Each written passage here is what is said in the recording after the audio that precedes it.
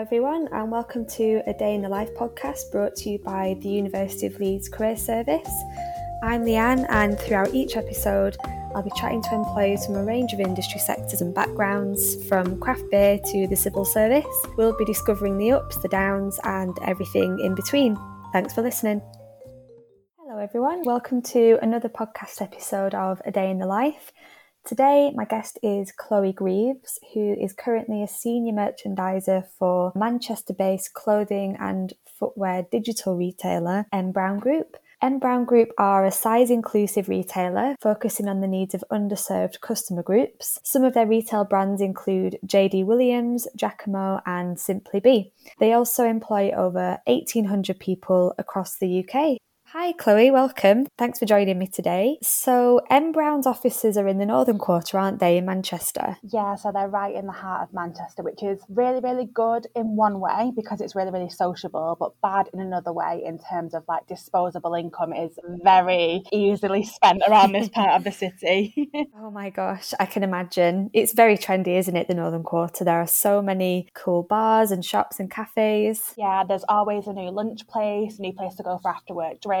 I mean, obviously in COVID that's all stopped, but now that we're back in the office quite a bit more, there's definitely lots of new places to explore and local businesses to support. So yeah, it's definitely an exciting place to work for sure. Loads of people get the train in because it's really close to the train station as well. So it's literally perfectly located. Yeah, amazing location. Do you want to tell our listeners a little bit about yourself? Yeah, of course. So one thing about me is I actually went to Leeds University, so this feels really, really nostalgic to me. I studied economics, so not necessarily directly related to the job that I'm in now, but definitely elements of it transfer really, really well. I absolutely fell in love with Leeds as a city when I came for an open day. It was in the north, which I absolutely loved. And then I was part of the business school, so they did like an exchange program in the third year. So then I went over to a university called RPI in upstate New York. Must have been amazing. I know, so lucky. A lot of people were going into industry and I was like, we've got the rest of our lives to work. Let's do a year abroad instead. So did that, graduated in 2012 and then pretty much went straight into retail. I moved down to London, started working for a jewellery retailer called Signet. And then I've pretty much been in this industry ever since. I say that like I've been here a lifetime. It's probably been about 11 years total. But yeah, the buzz of retail's just kind of kept me in the industry. Oh, amazing. So you've been with M Brown Group for about 5 years now, is that right? Yeah, correct. And what were your previous roles at M Brown before senior merchandiser? So the way that the merchandising function works, and I guess buy-in's very similar to this, so it's quite a structured career development path. So you start as an admin assistant, you're kind of doing a lot of admin on the day-to-day and you're working in very much the here and now in terms of getting the stock in the company, seeing what's selling, that kind of thing, speaking to the warehouse. As you move up through the ranks, the level above that is assistant merchandiser, where you start getting a little bit more into forecasting and looking further ahead in terms of future. And then there's merchandiser and then senior merchandiser. So the way I kind of see it is when you grow and climb the ladder, you're looking at a more forward-facing view. So, for example, at the moment, I forecast out a year in advance. I'm looking for potential opportunities, weaknesses, threats coming up towards in the future and relaying that down to the team so we can see where we want to grow, where we think there's going to be a bit of risk that we need to start assessing. So different levels have different roles to it, but still all very much part of the day job and really, really as important as each other, I guess. So you mentioned that you love the buzz of retail and everything, and how did you end up merchandising at M Brown Group? How did you find out about the company? So I knew of M Brown through being in Manchester.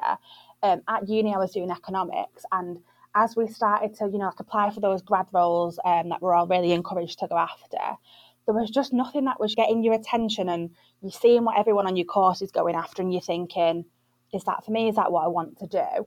So I started doing a little bit of research into, okay, how can I keep the numerical and the strategic focus, but maybe in something that I'm a bit more interested in? And shopping, as always, and clothing and products has always been an absolute vice of mine. So I just started to look for, were there any roles within like retail and products that could have that financial element to it? and then it kind of fell into merchandising. The path to this meant working at, like I said, in London, a jewellery company. London, I just couldn't get my head around. I just don't think it was the place for me. And I'm from Manchester, and I just absolutely am the biggest advocate of the North. So moved back up north. I worked at JD Sports for a little while. And then M Brown had always been on my radar, but just in terms of like the growth opportunities that they could provide, the development, where they as a business were heading, it was just all sounded so exciting. And yeah, 5 years later, still here and working through. So it's absolutely flown by. It doesn't feel like I've been here that long, but there's just so much going on. No day is ever the same. And it's just like I say, it's the buzz of retail. Like, it's a little bit of like an addiction, I think, in a way that you get addicted to the buzz of it and the thrill of it. And, you know, when you predict that best-selling style or your team's working really, really well, it's just such a good feeling that I think it's something that keeps you coming back and motivated. Yeah. Oh, do you know what? I used to work in retail. Oh, did you? Yeah. And it is such a buzz, and it's just constantly moving and changing, and there's always so much to be doing pretty much all at the same time. Yeah, that's the thing. Like, I would say I've never ever in this role been bored. Like, do you know, you get those friends who are like, oh, I'm counting down the hours till the end of the day. And it's something that I've never experienced. I just really can't relate to it, because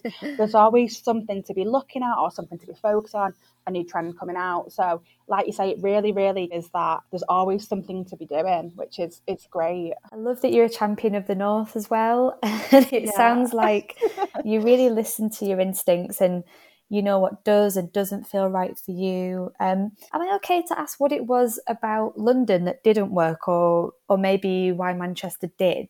So I think I'd moved to New York, and the city was just such a good place, and there's just so much going on, and I had such a great time there, and it just allowed us to explore. There was a few of us that went from Leeds, so it was just a really good community that we had. Moving down to London, I moved down during like when the Olympics were on in 2012, I think it was. So I think I moved down in the summer when like the tourism in the city was at an all-time high. I think it's just so big, and I just think I couldn't get my roots there. And then alongside navigating a new job, it just all felt a bit too much for me personally. I know a lot of friends who were down there, so it wasn't particularly like the job or anything like that. I gave it a good shot and a bit of time, but then I just knew that it probably wasn't where I was going to be long term. And I think once I get something in my head of where I want to be long term, I go with that gut instinct. So it felt like quite a big shake up for me to have moved down and then moved back within the year. But it just felt like the right thing to do. Yeah, no, that's really refreshing to hear, actually, because I think there is this expectation that you go to London and you stay there because it's London. Why would you leave? Yeah. But yeah, it's not for everybody. And it's great that you went with that feeling and made the right decision for yourself to move somewhere you felt good about. I fully agree with that, because a lot of the jobs are in London. So it feels like odds are in your favour if that's where you segment your career search to, and that's where you really like zone in on. And I think me moving back just made me realise that there's so many other places you could move or do things to. Not even just within like the UK, there's places within Europe and whatnot that you could explore. So I think me moving back, even though it was back to my hometown, made me realise that there were so many more places, and I was so focused at the time in uni.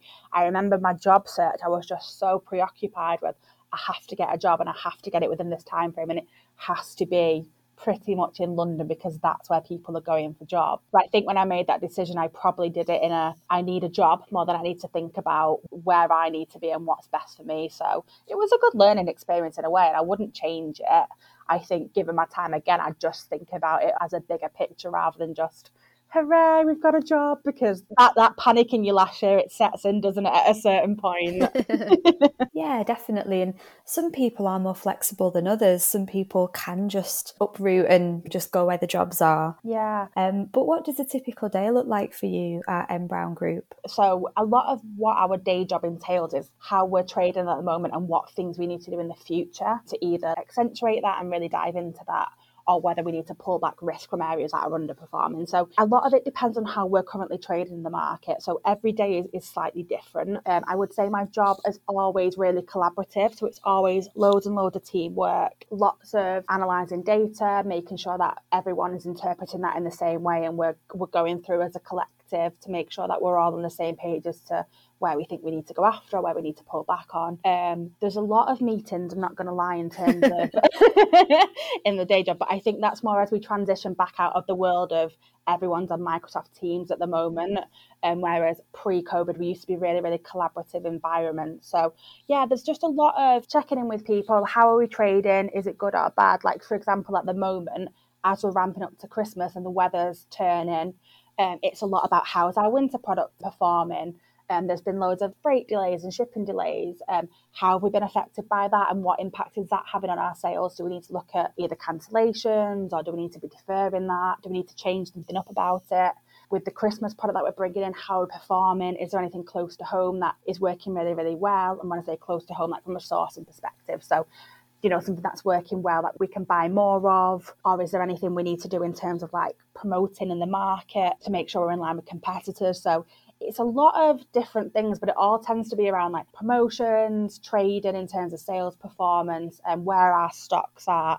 They're the main things at the moment, especially around Christmas and winter. So it depends on the day and it depends on the time of year. Obviously, as we move into January, it will quickly turn to where's the summer sock, where's sandals, how are our day dresses performing. So it's very much dependent on the actual time that you're in. Totally, yeah. I remember that about retail. You just never stop asking yourself questions. Even if you're performing incredibly well, sales are through the roof, you know, you're still constantly saying, well, what else can I do? It is just constantly reviewing your performance, isn't it? Yeah. And learning how to reflect and push forward. But yeah, it sounds that you need to have strong teamwork skills, really good communication, and a clear mind for analysis and just, you know, predicting the future movements of the business. Yeah, definitely. I think there's definitely all that skill set. And I think one thing that's really important that you can't really teach anyone is just that enthusiasm for it and that thirst for knowledge, because you have to be so curious all the time. Like, one of the M brand values is driven by curiosity, and it's very much on either you to be looking at what is working well, what's not working well. You know, this little glimmer of a nugget that I found, that's something that's a really good opportunity. I need to be bringing that to meetings, and you know, I've driven that myself in terms of I've seen that that's an opportunity. I've looked into what the market are doing, and I'm going to bring that up. So there's a lot of that drive and curiosity, like I say, and just that enthusiasm. I think you engage people so much more when you're really interested in what you're doing. And I think that was what was really important to me in terms of not going down. I mean, from an economics point of view, I would say a lot of my course went straight into audit.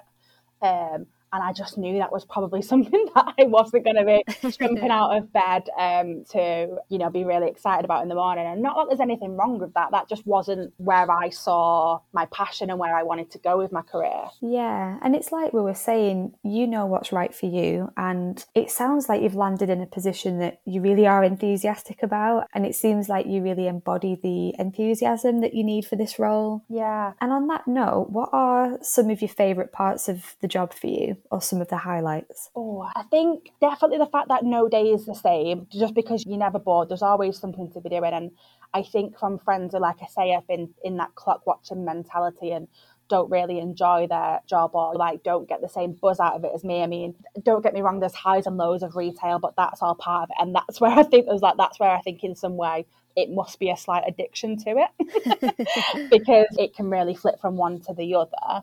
I think what I find really interesting is I actually love the team side of it and how much you're collaboratively working. In uni, when you used to do those projects where you work in a team, I'd say that they weren't my strength. So I find it quite interesting now that I love that element of my job. Yeah. But it's just so interesting to learn other people's views. And I think that's where I've grown in experience, just through seeing how other people look at things. And I think that's always an absolute great way to learn, especially with people who have more experience than me or have been in these situations before. It's just a really good learning bed for passing of knowledge and that kind of thing. Yeah, it's interesting that you learned to really enjoy doing something that you didn't love so much at uni, such as collaboration, that, you know, in a different environment, you learned to appreciate it more. Yeah, I think it's seeing the bigger picture with it sometimes. I don't know if when I was in those projects and you couldn't quite understand why you'd been paired had together or what each other would bring. And it always ended up where someone would be that clear team leader and there'd be that one person who turned up every now and again who wasn't very present, who everyone agreed that we weren't going to let them pull our mark down. But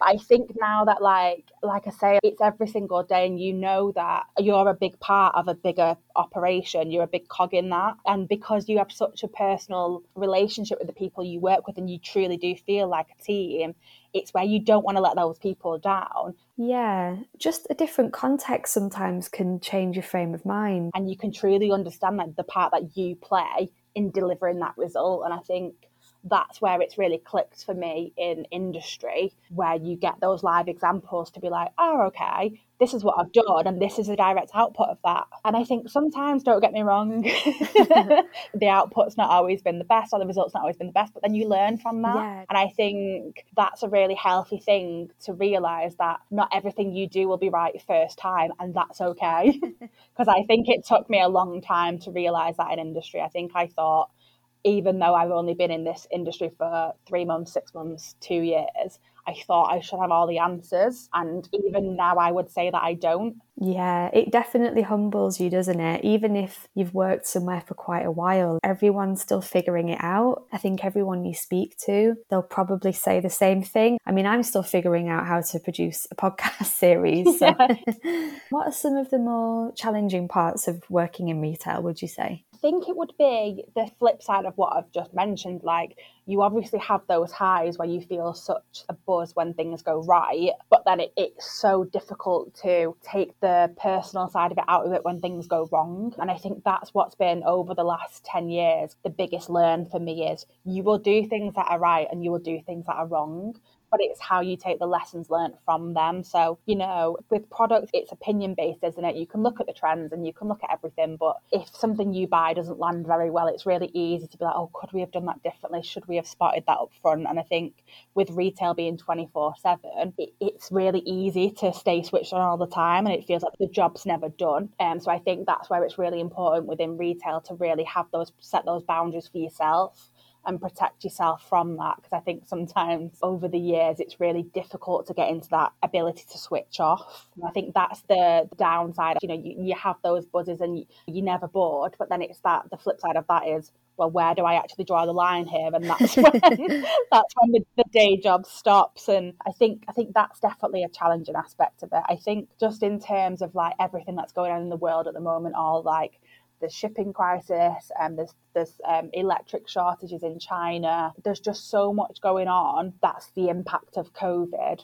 that you never know what's coming next. So I think it's just getting those tasks and thinking, never dealt with this before.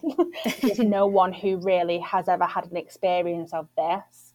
But let's all think of what's the best way out of that. And I think that's where the teamwork throughout COVID and at the moment is just at an all-time high, because everyone is clubbing in together to be like, right, we're in this predicament. We didn't know it was happening and we couldn't have ever forecast it. But let's all come up together with what we do to get out the other side. Gosh, yeah, it must have been a really challenging time for retail throughout the pandemic. And, you know, what you were saying about failure as well, I think it's actually a massive skill to overcome failure and learn to be resilient, you know, just to sit down and have a think about what you've learned and take that forward. Yeah, definitely. I think it's just because no one ever likes to do something wrong, do they? No one ever purposely ever sets out with that intention. So I think when it happens, it's really difficult to step back from it and not take that personally, even outside of work, even in anything. And I think that's where the learnings come, I guess, with experience. In my case, what I've kind of realised is you take a call on it and, you know, it might be right, it might be wrong, but it's what you do once you make that call as to, did that work, did it not work? It's then how you react to that, which is the most important bit, because, you know, you could do things right. You don't learn from that. You learn from what's gone wrong. Okay, well, what do we change for next time? And I think for me, the biggest bits that I've learned is then when something's gone wrong. Yeah, definitely. And it's a rubbish feeling, isn't it? No one likes to fail, but it's important to learn how to fail. You know, you might be in a bad mood for a bit because something hasn't gone as planned, but it's learning how to just snap out of it as well and carry on with your day and not let it affect the other parts of your job. And and also not let it affect the working environment for your colleagues too. And I think there's a reason that employers ask that question in interviews. Tell us a time you've failed, It's not because they want to hear a story about when you've messed something up. It's, they want to hear the result of that situation. Yeah, I definitely agree. I think you learn more about someone in hardship, don't you, than you do when it's all going well. So I definitely understand that one. But I think when you're that person being interviewed, you don't understand and you're in that much of a, oh my God, what do I say? That's going to show them that I have failed, but not badly enough that they think they won't trust me with the role. Yeah, it's a horrible question. It is a horrible question, but it's good to have a few examples up your sleeve. We're all human. It's happened to all of us at some point. And, what you were saying about not being able to switch off, do you ever find that when you go out shopping, you're still very much in work mode? Do you kind of assess the shops in the same mind frame that you do at work, or can you separate the casual shopping experience from the working one? Yeah, I think that's a really good question, Matt. So I work on footwear at the moment. So whenever I shop footwear, I'm constantly like screenshotting on my phone, being like, this is such a good boot or a shoe. Like, we haven't done anything like this. Like, this is definitely something we need in the range and is a miss. And then there's some stuff that I'm like, oh my God, we've got this boot coming in and they've marked it down. What do we do? Is it going to be product failure? So I think because I work on footwear, I'm really much in that mindset on footwear. On clothing, less so. I used to work on menswear, which I thought was, for me, the absolute ideal in terms of balance of being able to switch off, just mainly because I don't buy menswear. So I think it depends on your interest in that product. But I think what actually works well in retail is if you are interested in that product, I think it can do better for your day job, just because when you are shopping, you're getting all that inspiration. So I think it definitely opens your eyes to like looking through, the trends that you see coming out and you're like, I'll put that on the shopping list. Yeah. I remember when I used to work in retail, I would go around all the shops and just start tidying the rails. Yeah. I'd be like, these hangers are a mess. I'm just going to sort it out and then I can carry on with my day. I'm pretty sure like some of my team don't like when I go on the website on a weekend, because we all get really encouraged to make sure we're shopping the website as a customer. We're looking for anything that might be broken or just things that don't really look right. And whenever I spot those, it tends to be on a Sunday morning when I've just made a brew before I start my day. And then I'm like firing through screenshots to my buying team being like, this doesn't look right. Or, I'm sure this is waterproof, but it doesn't say it in the copy. So I'm pretty sure she will potentially block me on WhatsApp one day. But it's all good. You're obviously passionate about your job. That's all it is. Yeah. What do you think are some of the biggest misconceptions about working in the retail sector? So I've been talking to my team about this because I was like, I'm just getting a gauge of what theirs are. And I think the person to answer for the most is Rachel Green from Friends. Because she was a buyer, wasn't she? And she made it out very, very glamorous lifestyle, shopping, just in an office, like making decisions. I think it's not as glamorous as I think TV shows, Devil's Wears Prada, anything like that makes it out to be. There's a lot more skill in it than people potentially perceive with it being retail, and there's that thing of it just being shopping for your day job kind of thing. That's definitely the biggest one, I would say. Retail is really hard. Probably one of the hardest jobs I've ever done. I mean, I wasn't in buying, I was managing a shop, but it was really hard. So it is frustrating when people assume that it's easy. I explained it when we were talking about my team. It feels like you're a mini project manager in a way, because you're touching on that many different aspects of the business that you think, oh, like I look after products and that's what I do. But no, you speak to marketing to make sure that the product that we've got, that's what we're shooting, we're sending to influencers, that's the product we're really getting behind in terms of pushing out to the world, in terms of showing that's what we offer. You're then speaking to the warehouse in terms of, okay, so I've got my product through with marketing. Now I need to make sure it's in stock. So like, where is it in the shipping cycle? Is it on a vessel? Is it on its way? Is it docked? When's it due into the warehouse? When's it going to be able to be put in a pickable location? You're then speaking to the supplier to say, where is that in the production line? Have you bought the materials? Have you labelled it? Is it all ready to be sent out on time? You're then speaking to like the trading teams in terms of, okay, so something's coming and done really, really well. What do we need to do about that in terms of repeats? Do we need to get some more in? Or if it's not working, do we need to start looking at giving that a bit more exposure, or potentially marking that down if we think it just truly is a product miss? So I think that there's a lot going on for the view that you thought, I'll just come in and look at that product. And yeah, that's what I do.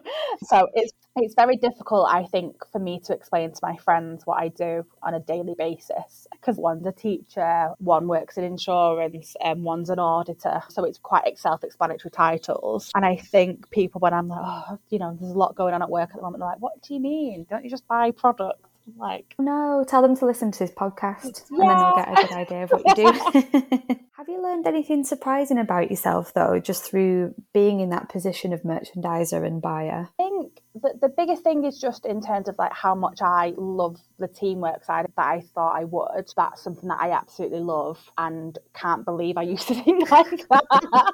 So I think that's probably the biggest thing I've learned about myself. I think one thing that the job has definitely done for me is in terms of building my confidence. So I remember when I started out, and I think it was a bit of coming out of uni, not quite knowing what I wanted to do. And I, like I say, a lot of people go into different careers than I potentially took out than I did with my economics degree. And so I think in that first year, I always felt like a bit of an imposter. Like, I hadn't done the most relevant degree to this. So was I really the best qualified person to be in this role, and did I deserve it, kind of thing? But I think over the years, it's just made me think a lot of it is transferable skills, and a lot of it is things that you can be taught with the right attitude. So I think me realising that really built my confidence to be like, okay, I might not know that, and I might have not had the degree that went with that, but I know I've got the passion for it, and I know I can put in the work. I'm really self-sufficient, so I can go and find that out on my own, and I don't need this tick box of this specific degree in order for me to do well in this industry.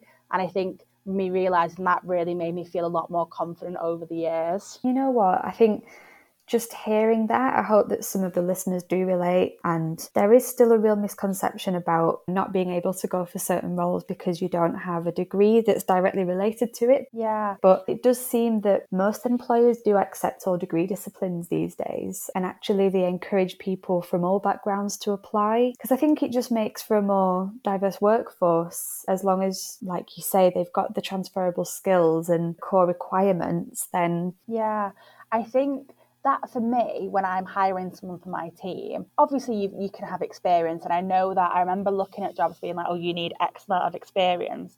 I think me and my friends joke about this advert that we saw the other week that was like social media exec or manager or something like that must have like 10 plus years of experience. It's like, has it even been around that long? Like, how would you even gain that level of experience? But I think for me, it is much more like the willingness to learn that I look for in people when I'm recruiting for my team.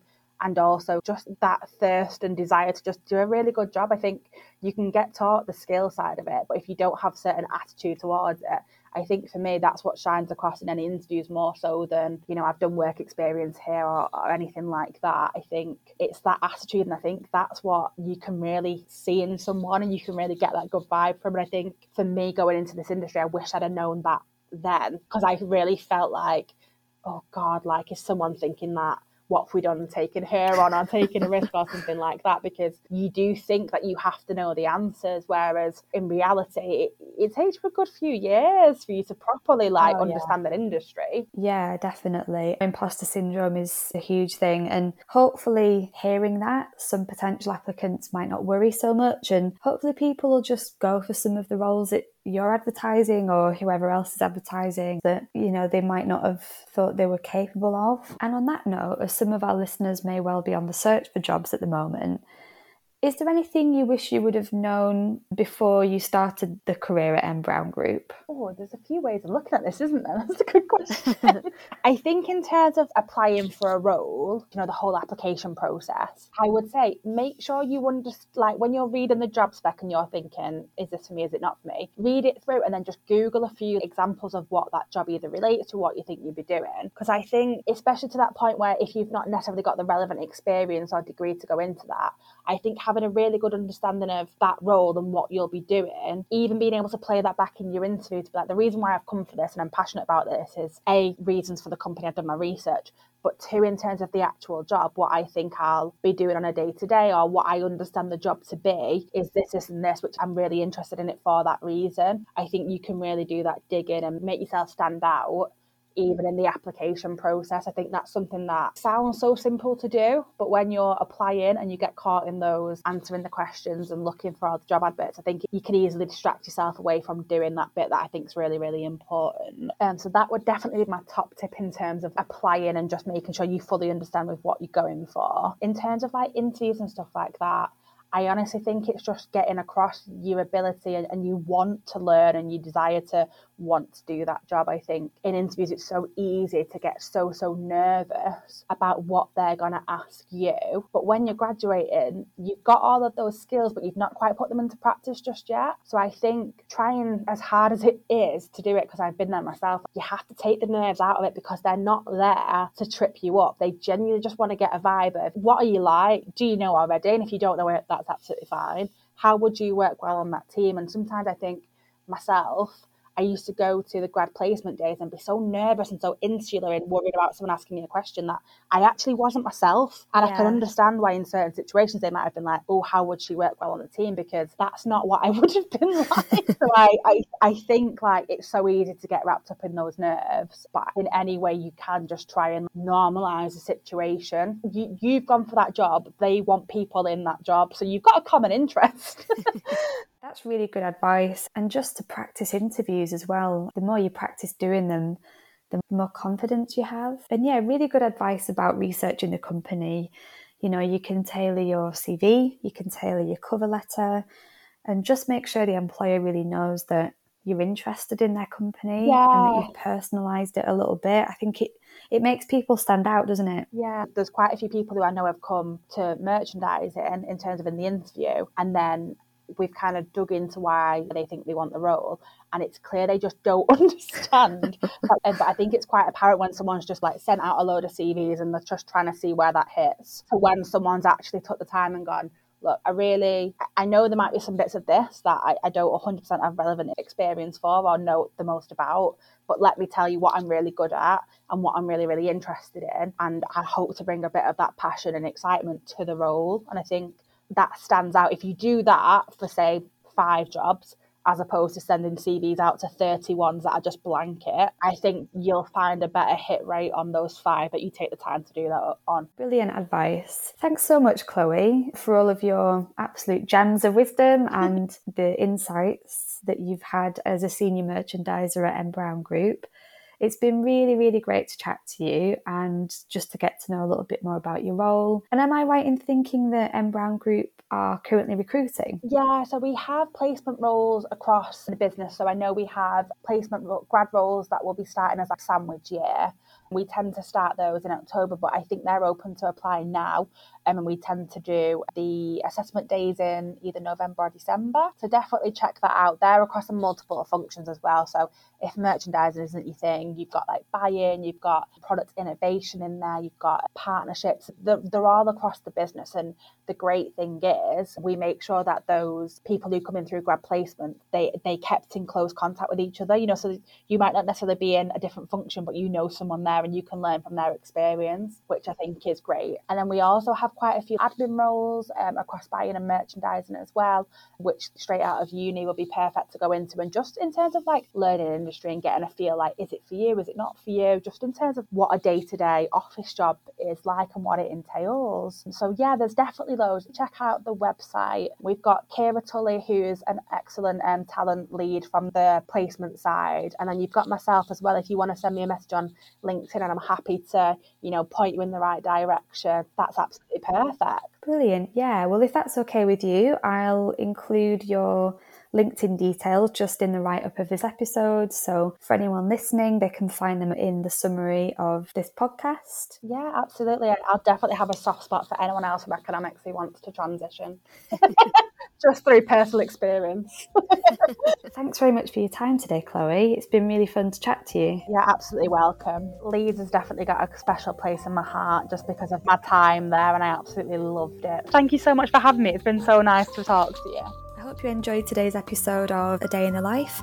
Join me next week for our final episode, in which I'll be getting insight into what it's really like to work for the civil service with my guest Ellie Chambers. I thought everyone would be the same or have gone to the same sorts of schools or universities. I thought everyone would know loads more about politics than me, and that is completely wrong as well. If you haven't already, do check out our other episodes. I'll include a link to all of them in today's summary. Thanks for listening, everyone, and see you next week.